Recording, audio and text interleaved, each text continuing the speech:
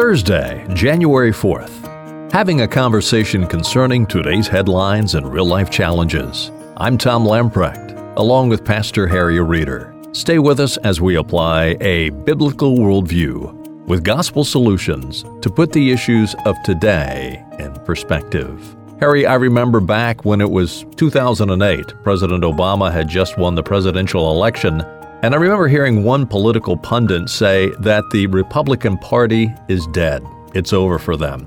Here we are at the beginning of 2018. We look back on last year, and many would say it was a very successful year for President Trump, a Republican.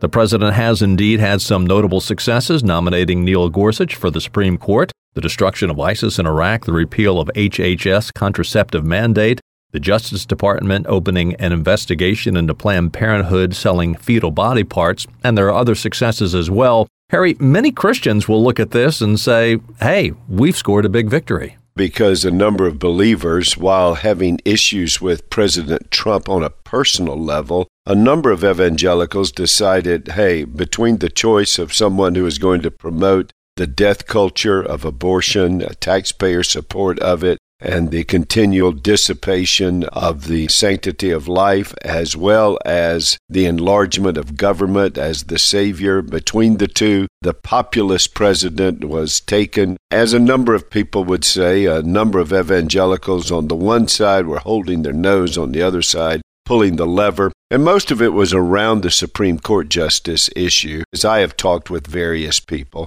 that seems to have been pretty consistent. This president has fulfilled a number of his promises. We actually did a program on that, what he has been successful at. And of course, there have been some notable failures. But at the same time, when you note all of these quote-unquote successes, at the same time, this president's popularity or approval rating is in the 30s. And there are many, many prognosticators that are saying there's going to be a significant loss by the Republican Party in this midterm election. Now, by the way, there are others who are saying, no, once this economic recovery takes place that everyone is expecting out of this recent tax reform and deregulations that have taken place, that it's really going to be a substantial victory for Republicans. I think this is the occasion that you and I can make a very simple point. The Christian World and Life View calls us to be fully engaged. The Great Commandment calls us to be fully engaged in what it means to be a good citizen. As a Christian citizen, I need to vote.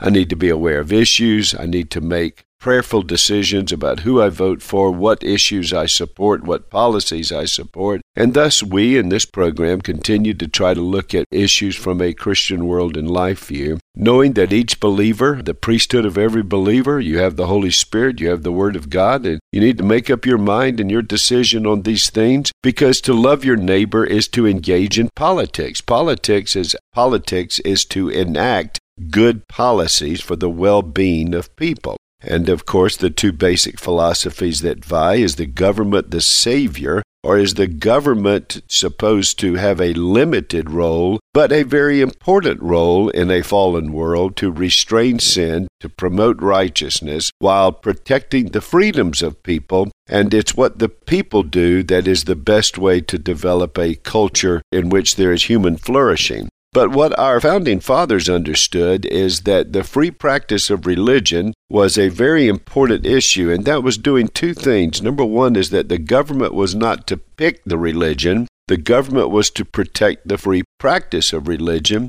But the reason it didn't institute a religion is that this is a freedom of the people. It is not a policy of the government. Good policy comes from the religious affections of people if properly influenced. Now, that's where we as Christians are delighted to take our place in the public square. Not only the public square to speak about policies in a Christian world and life view, but in the public square to move to another great in the Bible. And that's the Great Commission. And there is where the real hope of our nation lies, and every nation. And that is the progress of the gospel in the lives of men and women, in the lives of families, in the lives of communities. And that's what we want to give ourselves to. That's what we want to focus upon. So, Tom, even as we're still in this opening days of this new year, I would love to renew that call. we will attempt to continue to bring today in perspective from a biblical world and life view on multiple issues. But the real hope of our nation is the people of God committed to prayer and committed to the Great Commission, which is to make disciples of all the nations. And if we want disciples of Christ in all the nations, then it's right that we begin with a priority in our own nation. Tom, even in our own congregation, Briarwood Presbyterian Church, where I serve, this last year we have asked the Lord to give us an understanding of revival, a heaven-sent revival, a God-glorifying, Christ-exalting, gospel-saturated, prayer-engaged revival movement.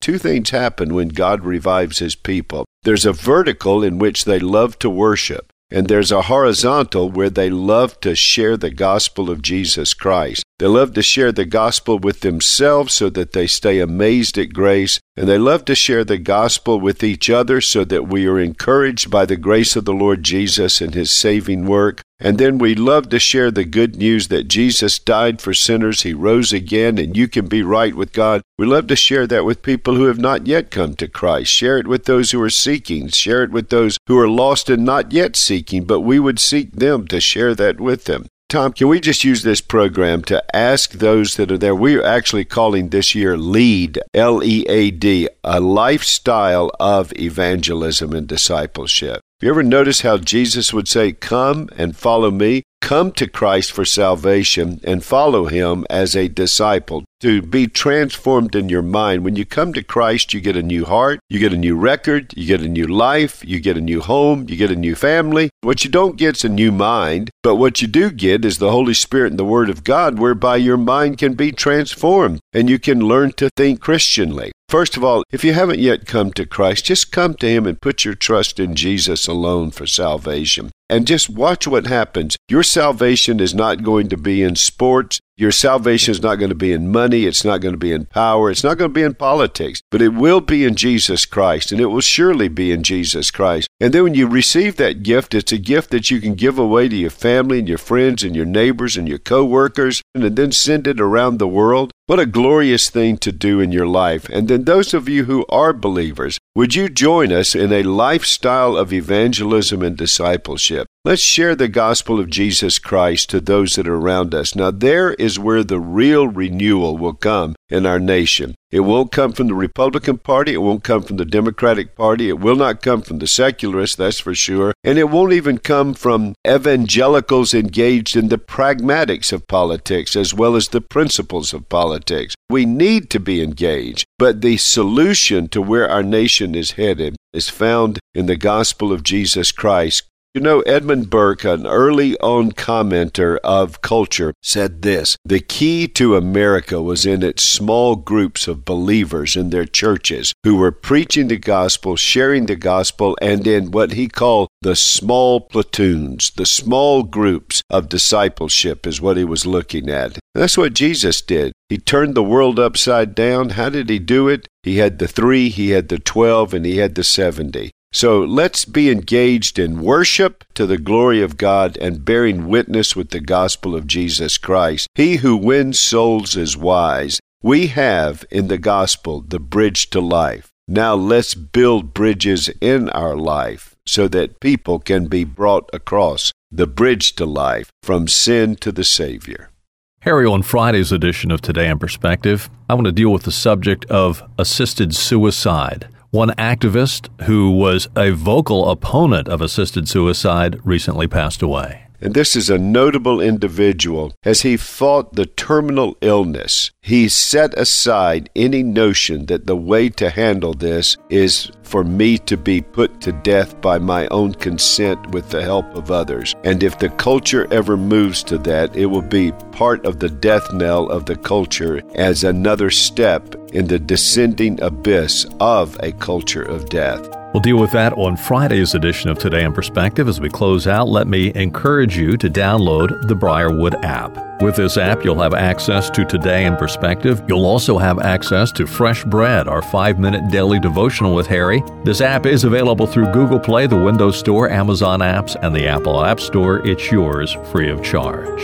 Well, do stop by again tomorrow, Friday, as we continue our conversation and as we apply a biblical worldview to put the issues of today in perspective.